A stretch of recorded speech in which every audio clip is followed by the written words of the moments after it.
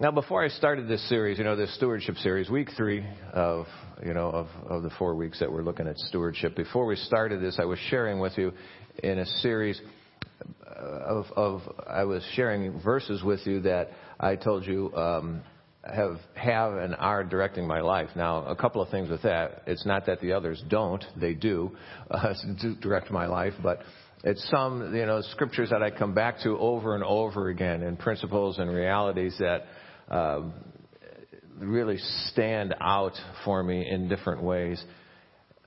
These passages and principles that I've been sharing with you on stewardship, these are part of that.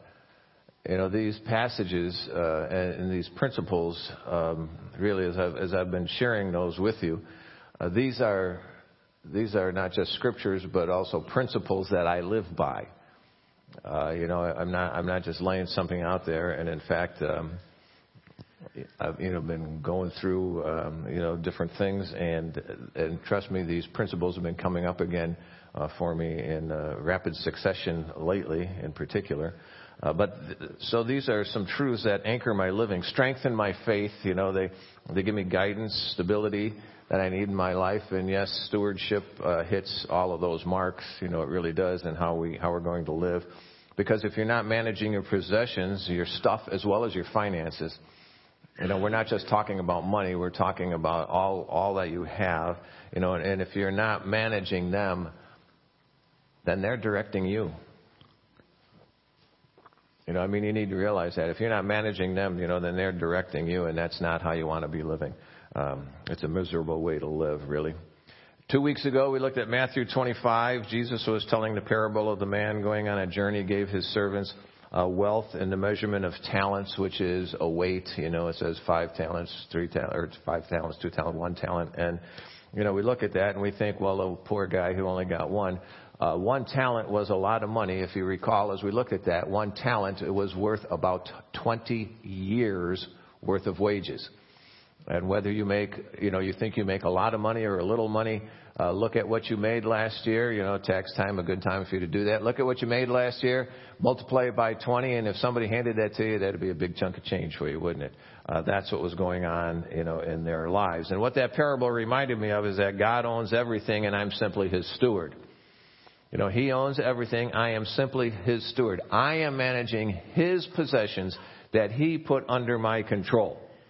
It's all His, and it all belongs to Him. And because I'm managing His assets, because I'm managing, His stuff, His money, His possessions, I really should get to know Him better. I should continue to get to know Him better. It's not something where I've arrived and I stop. That's not it. I continue that process of knowing Him better. And I do that by reading His Word, studying His Word, and also by regularly gathering together with God's people, because I learn as we gather together. We were down in Sunday school this morning, and, as people were sharing and talking and interacting with Dean as he was teaching, and, some of it was like, and it just kind of reminds you of some things, opens your eyes up to other things, and helps you to see things maybe in a way you didn't. Those are all important, and they're all important to get to know better. Then last week, we looked at Luke chapter 16 as Jesus talked about the manager who misused his master's wealth, and then when he was called on the carpet, he put himself first. And as he was called on the carpet, he continued to put himself first. Even when he was confronted there, his master's wealth, he used all of that to put himself in a better position in this world. And that incident reminds me that I can't serve God and anything else. I can't serve God and anything else, even myself. He is the one I need to serve. He's the one who needs to be first. Whatever or whomever we're serving will end up driving the boat. And what we'll find is that we're further away from God than we want to be if we let something else drive the boat. And I need to serve God with eternity in mind, help others to find life in Christ, and not just a better chair at the table for myself. So, if I can't serve God in anything else, then I need to clear up any confusion in my life and pick one. Here's the deal. Remember, you are picking one with every decision you make. With every single decision you make, you are picking one. And I need to make sure, that it is God that I picked and not anything else, including myself. But that is God I serve. God owns everything, and I can't properly serve Him, if I'm also serving something or someone else. Today we're going to look at the third fundamental principle that'll help us as we battle those times and when we look at something and we think, this would be nice, but we're going to consider, am I needy or simply greedy? Let's pray. Father, open our minds, open our eyes, open our heart to You, that all that we do and all that we look at now would draw us not only closer to You, but help us to be transformed, which means we're living a life more in tune with You. So make that a reality as You use Your word in our lives, we pray. In Christ's name, amen. Luke chapter 12, if you want to turn there, page 958, or wherever it is on your little device there. Page 958 in the Pew Bible, I should say. Let me remind you, as we get into this today. And this is something, you need to grasp. You really do. Possessions are not bad. I am not saying that possessions are bad. What I hope we walk away with here is that realization that the money we have, the things we have, all those possessions and everything that we have are a gift from God and a responsibility. All right? It's a gift and a responsibility. It's not bad to have a lot of stuff. That's not the point. And if that's what you're hearing, you're not listening. Those are a gift and a responsibility. I hope that what we're looking at as you go through these things, as we're going through this series, is your attitude, your mindset, your goals. What are your motivations in how you use all of these things? And to look at, all of this in light of your relationship with and your commitment to Christ. That even the way we use our stuff, to look at it, in that relationship with Him. I am not saying don't buy things. I am not saying don't have things. That's not the point.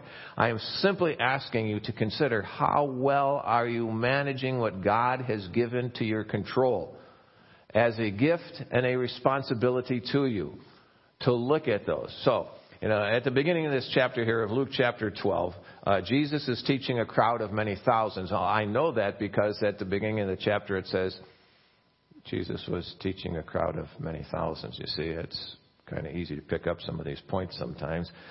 He's speaking there about the need to avoid hypocrisy. Particularly, he's talking about religious hypocrisy, which he points out some of the Pharisees were guilty of that type of hypocrisy. Don't think they all were, because they all weren't. Jesus did confront the Pharisees often, some Pharisees, and we think, they were all bad. No, they weren't. But there's that religious hypocrisy which really yanked Jesus' chain. He didn't like that. And so, these Pharisees here, they were in an influential position. They were a position, where people would hesitate to stand up to them, and hesitate to say anything to them. And he told them that they needed to fear God much more than they feared the Pharisees. And the Pharisees could put them out of the synagogue, but by ignoring God, they could end up in hell. And this is one of the things that, this morning in our Sunday school lesson that they touched on. Dean's been going, in our class, Dean's been going through, is going through Hebrews, the turtle's pace. But we're going through it thoroughly, and it's good. So, but anyway, we read through part of it, and here's part of what we read today in Hebrews chapter 2. Let me read it for you. It says, we must therefore pay even more attention to what we have heard, so that we will not drift away. For if the message spoken through the angels was legally binding, and every transaction in disobedience received a just punishment, how will we escape if we neglect such great a salvation? This is what he's talking about here. The Pharisees can put him out of the synagogue, but don't worry about that. What you need to worry about is you're standing with God and where you are with God, because it's a very serious thing. And the reality is those who don't know Christ, those who don't realize that His body was broken and His blood was shed for their sins, are on their way to hell. And part of our responsibility is to be able to tell them who Jesus is and to tell them that they can have forgiveness in him. So this, as he's talking to them, he's talking about the importance of acknowledging him, before men and not to worry because God would tell them what to say. And then pick up with me, verse 13. We're going to break what we're looking at today, down in a few places, so don't close your Bible when we're done here. Just the first few verses, verse 13 through 15. He says, someone from the crowd said to him, "Teacher, tell my brother to divide the inheritance with me." "Friend," he said to him, "who appointed me a judge or arbiter over you?" He then told them, "Watch out and be on guard against all kinds of greed, because one's life is not in the abundance of his possessions." I always get a kick out of this one, because in the midst of his teaching, Jesus is talking, and telling them about, avoiding religious hypocrisy, about their need, to acknowledge him before men. And this guy steps up and he says, "Jesus, make him give me some of the inheritance." I'm thinking, dude, we paying attention, Now, we're all guilty of not paying attention every once in a while, and this guy was one of them. But his question reveals, really, look at it, his question reveals where his heart was at. His focus was on himself. His focus was on his possessions. This man was struggling with feeling he was needy, and his question reveals that he was really just greedy. That's what we see going on here. And Jesus uses that question, though. He uses that question as an opportunity to teach an important stewardship principle as he contrasts. I see him contrasting here greed and generosity. Those are the things I see him contrasting here. And not, you don't have to have a lot of possessions, or a lot of money, in order to have a problem with greed. You don't have to have a lot to have a problem with greed. Don't think that. Greed is often very subtle. And it's many faceted. There's many angles, if you will, to greed and how it comes in. Verse 15, watch out and be on guard against all greed. Some of the translations say against all kinds of greed. Be on the lookout for it. Greed does not have to be a desire for money. It doesn't have to be, a desire for more possessions. Now, it can be. It certainly can be. And that's the way we think of it quite often. We think of it as you're greedy if you're trying to get more stuff. But that's not it. Greed is really just that selfish focus of, I need mine. You see, I need mine, and I got to make sure that I get mine. Now, whether it's getting the last piece of cake, or making sure that you get the best seat in the house, the problem is not having those things. Again, the problem is not having those things. The problem is what's driving us to want to get those things. What is it that's pushing us? When the drive is the need to have, for me, that I need to have these things for me, then there's a greed problem. Now, I said it's many faceted because sometimes it can come disguised as fairness. It's what I deserve. It's what I want. It's what I need. We work our way down into that. And often we're not needy, we're just greedy. And we need to learn to distinguish between those two. We need to learn to distinguish between needy and greedy. Needs have a way of expanding when we have more money at our disposal. Even if it's credit. And we look at credit. And that's where a lot of people get into trouble with credit. I cannot say this too many times. Debt is not your friend.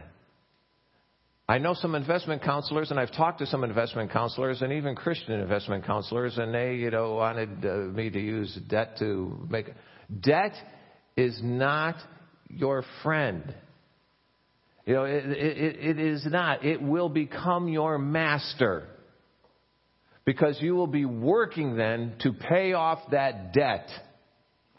You will be limited in other things. Let me ask you this. Just a thought for you. If your house were paid for, 100% paid for now, would you have more money to do other things? Well, duh. You say, well, it's a house. And, I'm not saying that. I owe money on our house. And I'm also doing what I can to pay it off as quickly as I can. But I know a young guy who bought his first house, and he did not buy, a former garage that was turned into a one-bedroom or a studio apartment. He bought a real house with, bedrooms and bathrooms and everything else, and he paid cash for it. It can be done. Now, he didn't have a really, wasn't a high-paying job or anything. Now, he ate a lot of ramen noodles by his own admission. But you see, there's a point. We can adjust our lifestyle if we want to. One of the principles that falls into that with me is I won't borrow money for a car anymore. I have in the past, but I won't. And if I can't pay cash for it, then I get a car I can pay cash for. That's just because debt is not your friend. It's going to become your master. Too often we don't enjoy what we currently have because we're so consumed with what we don't have. We're consumed with all those things we don't have, and we think happiness is tied to our possessions. And we get locked into that mindset. Now, we should enjoy our possessions. Again, that's part of what I'm telling you here. You should enjoy your possessions. So we're not talking about the fact that we're enjoying our possessions. Oh, that's a sin. No, that's not. If God has given it to you, you should enjoy those things that He's given to you and manage them well. Just make sure they're not managing you is part of the challenge for us here. Enjoy what you already have instead of being disappointed about those things you don't have. What an insult to God that you won't enjoy those things He's already given you. Verse 15, watch out, be on guard against all greed, because one's life is not in the abundance of his possessions. Jesus drives the point home then in that parable. Pick up with me, verse 16. 16 through 19 we'll look at here. 16. Then He told a parable. A rich man's land was very productive. He thought to himself, what should I do, since I don't have anywhere to store my crops? I'll do this, he said. I'll tear down my barns and build bigger ones and store all my grain and goods there. Then I'll say to myself, you have many goods stored up for many years. Take it easy, eat, drink, and enjoy yourself. Now, that's some folks' idea of retirement, just take life easy, eat, drink, enjoy yourself. I'm looking at retirement as an opportunity to serve God in a different way. I hope that's, kind of how everybody does. But look, notice here, this man starts out rich, but greed slips in. Greed slips in as need. You see, he looks there. The ground produced a particularly good crop in 1 year, which tells me this man already had adequate facilities to make him rich. It says this is what he had. He already had adequate facilities to make him rich. Now he has an abundant harvest this 1 year. He had more, so he wanted more for himself. He wanted more for himself here. Needy, greedy. We get those confused. We think we're in need of whatever it is. We think we're in need of whatever it is, and really we're in greed. We're in lust. We covet more, and we want more. This man decides to tear down perfectly good barns that were adequate to make him rich in the first place. They were adequate, to provide for him and more than provide for him. They were adequate to produce so that he had the funds where he could build even more. And so he says, so I can store up all my grains and goods there. You see, because a 2-car garage isn't enough now. Now we have to have a 3-car garage. I have a 3-car garage. And then we need a shed the size of another garage. And it still won't hold all the stuff, so we get an off-site storage facility. And we fill up the basements and all that. Now, again, remember, having stuff isn't the problem. That's not what we're talking about. And here, when we lived in the parsonage, I have saws and things. I like to build things out of wood. I'm handy. I'm not a craftsman, but I'm handy, and so I can make a bed that will hold up my granddaughter anyway. But so, I had it in the storeroom there, and when I wanted to make something, I'd take it out and, saw it, cut and everything. And I had to put it away again because the youth meet over there on Wednesday, so I had to do that. Well, when we were getting the house built, Jenny said, I want you to have somewhere where you can, where you can do this stuff and not have to put everything away every single time. So we added a third car garage. I think it was last year. I don't remember. I talked to John a little bit about it when I was doing this. I thought, I need to add on to this garage. Because my garage wasn't big enough now. So I even had, I contacted the builder and the people who built my house. And I said, you got the plans there. Can you draw this up for me? What it would be, And so we went back and forth a little bit, and I put it, I had her, it's a lady I was talking to, I had her get the drawing. So you have to have so many feet that you're set back from the road, so many feet from the lot line and everything else, and my lot line runs on an angle and that. And so I made it as big as I possibly could. I looked at it, and then, I told you, these are principles I live by. And so then I was thinking, and it was like, you greedy little doof. We put on this third car here so I'd have room to work. And now all of a sudden I think I need more. It's not like I'm running a factory here or something, it's, and it was, and Jenny wanted me to do it. When your wife wants you to do something, it's kind of like, what a great excuse, and I even heard and probably used the phrase, I need more space. Oh, for pity's sake. I had so much more space than I ever had there. And I'm on a couple of woodworking groups online, and I was looking at some of them, and some of them are working out of a shed and out of a carport. And I'm thinking, you sap. And so we set the plans aside, and I wasn't going to do it. When I told you I try to live by these principles, I'm sharing with you things I try to live by. But remember, having stuff is not the problem. The problem is the goal. The problem is the mindset to acquire and store up more and more, which is what this guy was doing. So that we can all say like this guy did, you have many goods stored up for many years, take it easy, eat, drink, and enjoy yourself, If the goal is to lay back enough so we can have life easy, that becomes our goal in life. And that becomes what we're working for. When it comes time to step aside here, as a pastor, and, it's going to come one of these days, one way or another. Not this week as far as I know, but at any rate, I ask myself, what would God have me do next? How will I serve Him? Look at verse 20. Next verse here. Look at verse 20.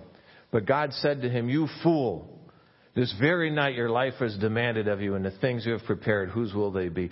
Of all the ways I want God to refer to me, you fool is not one of them.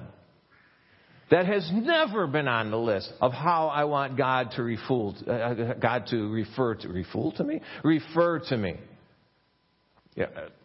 Fool in the Bible is used to describe someone who rejects the knowledge and precepts of God as a basis for life. That's how the word fool is used in the Bible. A fool ignores the fact that he's going to have to answer to God one day for the quality of his stewardship. Now, the context that follows in Luke chapter 12 there, it tells us, to live out our stewardship in a faithful manner that honors God. Verse 47, it says that slave who knew his master's will and didn't prepare himself, or do it, will be severely beaten. What? I'm just telling you what's in the Bible. But the one who did not know and did the things deserving of blows will be beaten lightly. Here it is the deal. Much will be required of everyone who has been given much. And even more will be expected of the one who has been entrusted with more. Verse 20, God said to him, you fool, this very night your life is demanded of you. And who will get the things that you prepared? Whose will they be? What night is it that your life will be demanded of you and you're going to have to give an account to God for how you've done it? What night will that be? How will you do in giving an account? This man was not criticized for preparing for the future. That's not what he was criticized for. He was criticized for doing it at the expense of God's work, for doing it with a selfish, greedy focus. It says, that we need to be rich toward God. Last week we saw, how we're supposed to use what God's entrusted to our care in a generous way to build friendships that'll last for eternity, being rich toward God. I read a quote as I was studying, and working for this sermon that really kind of struck a nerve. It says, we live in the most affluent culture in the most affluent period of human history. If we can't discipline ourselves to learn the joys of generous living, I think we are an embarrassment to the gospel. Now, this came from a man who was just a regular guy with a regular job.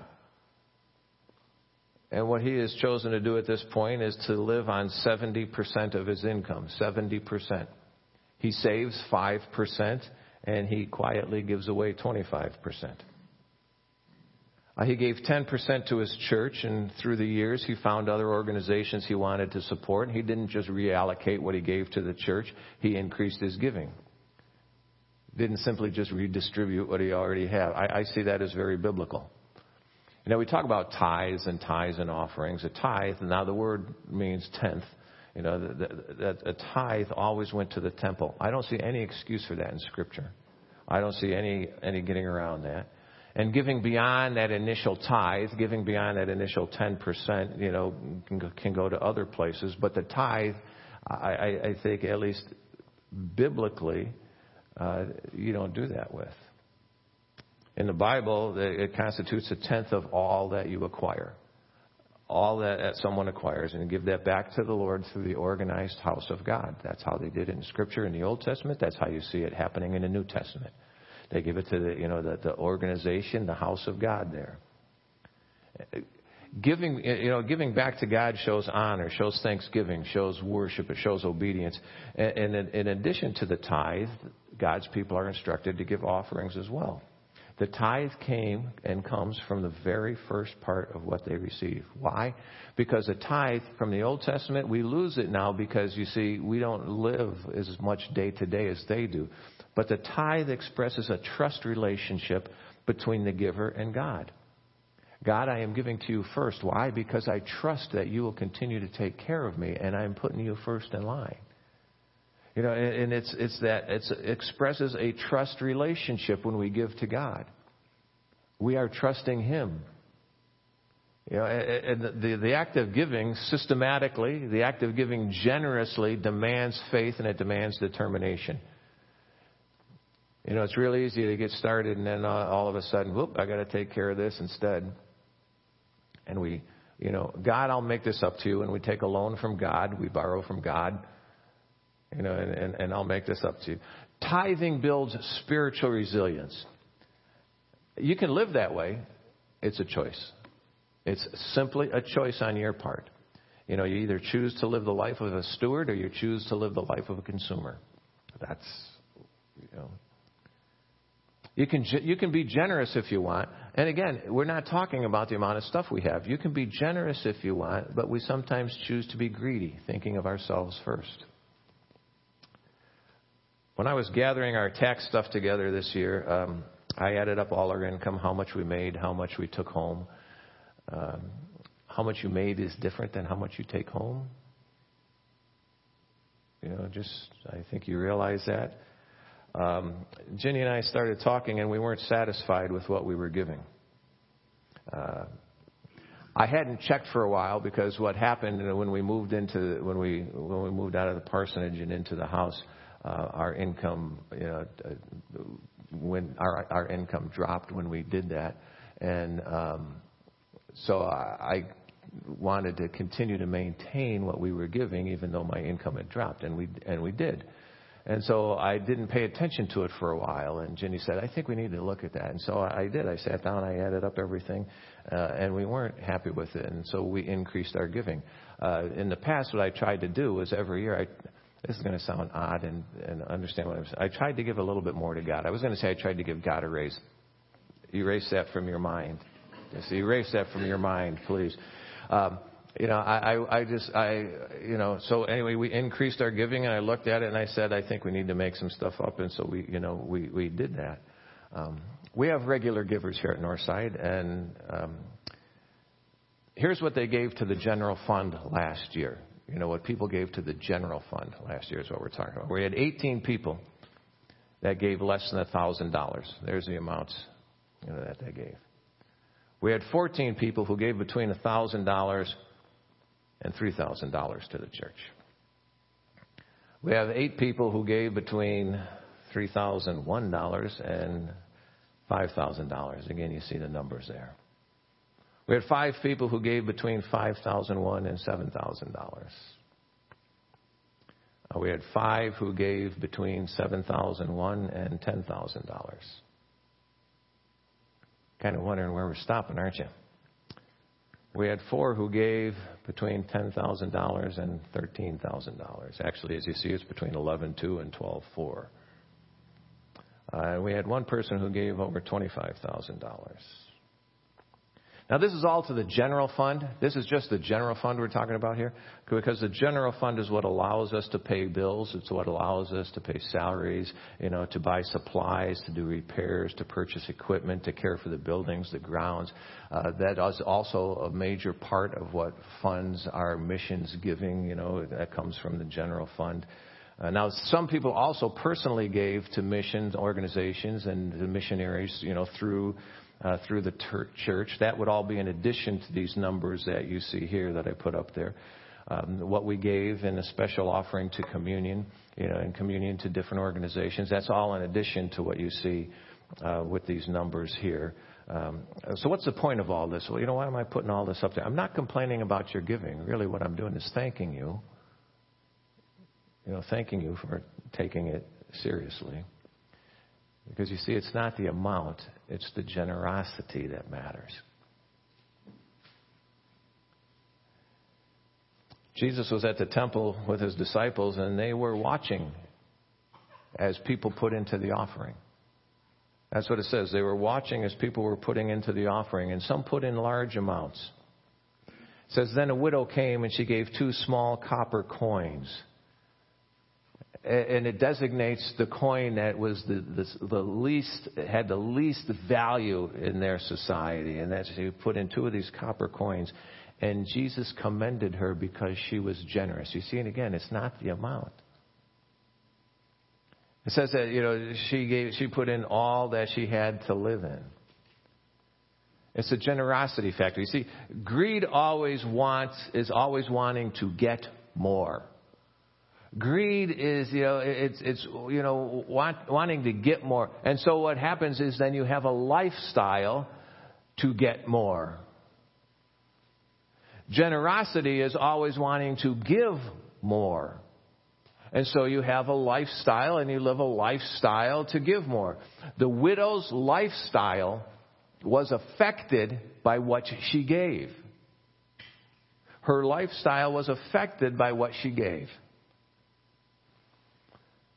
She didn't just give from the extra. That's why the tithe was given as the first part, not the extra part. Look at verse 21. We're going to wrap this up. Verse 21, Luke chapter 12.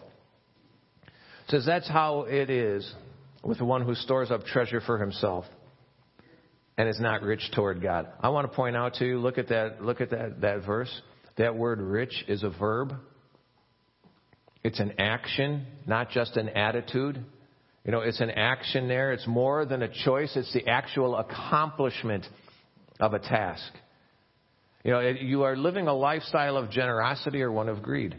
And your lifestyle is the point, because your lifestyle drives how you live.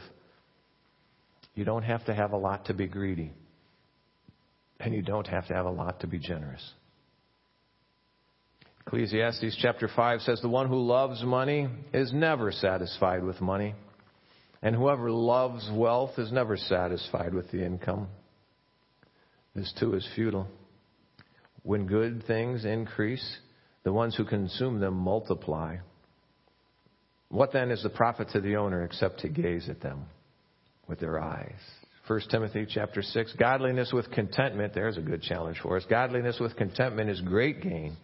For we brought nothing into the world, and we can take nothing out. But if we have food and clothing, we will rarely be content with these. I just added a word for you there. If we have food and clothing, we will be content with these. But those who want to be rich fall into temptation, a trap, many foolish and harmful desires which plunge people into ruin and destruction. There's a good picture of debt for you. For the love of money is the root of all kinds of evil. Not money itself. It's what's driving you. The love of money is the root of all kinds of evil, and by craving it, some have wandered away from the faith, pierced themselves with many pains.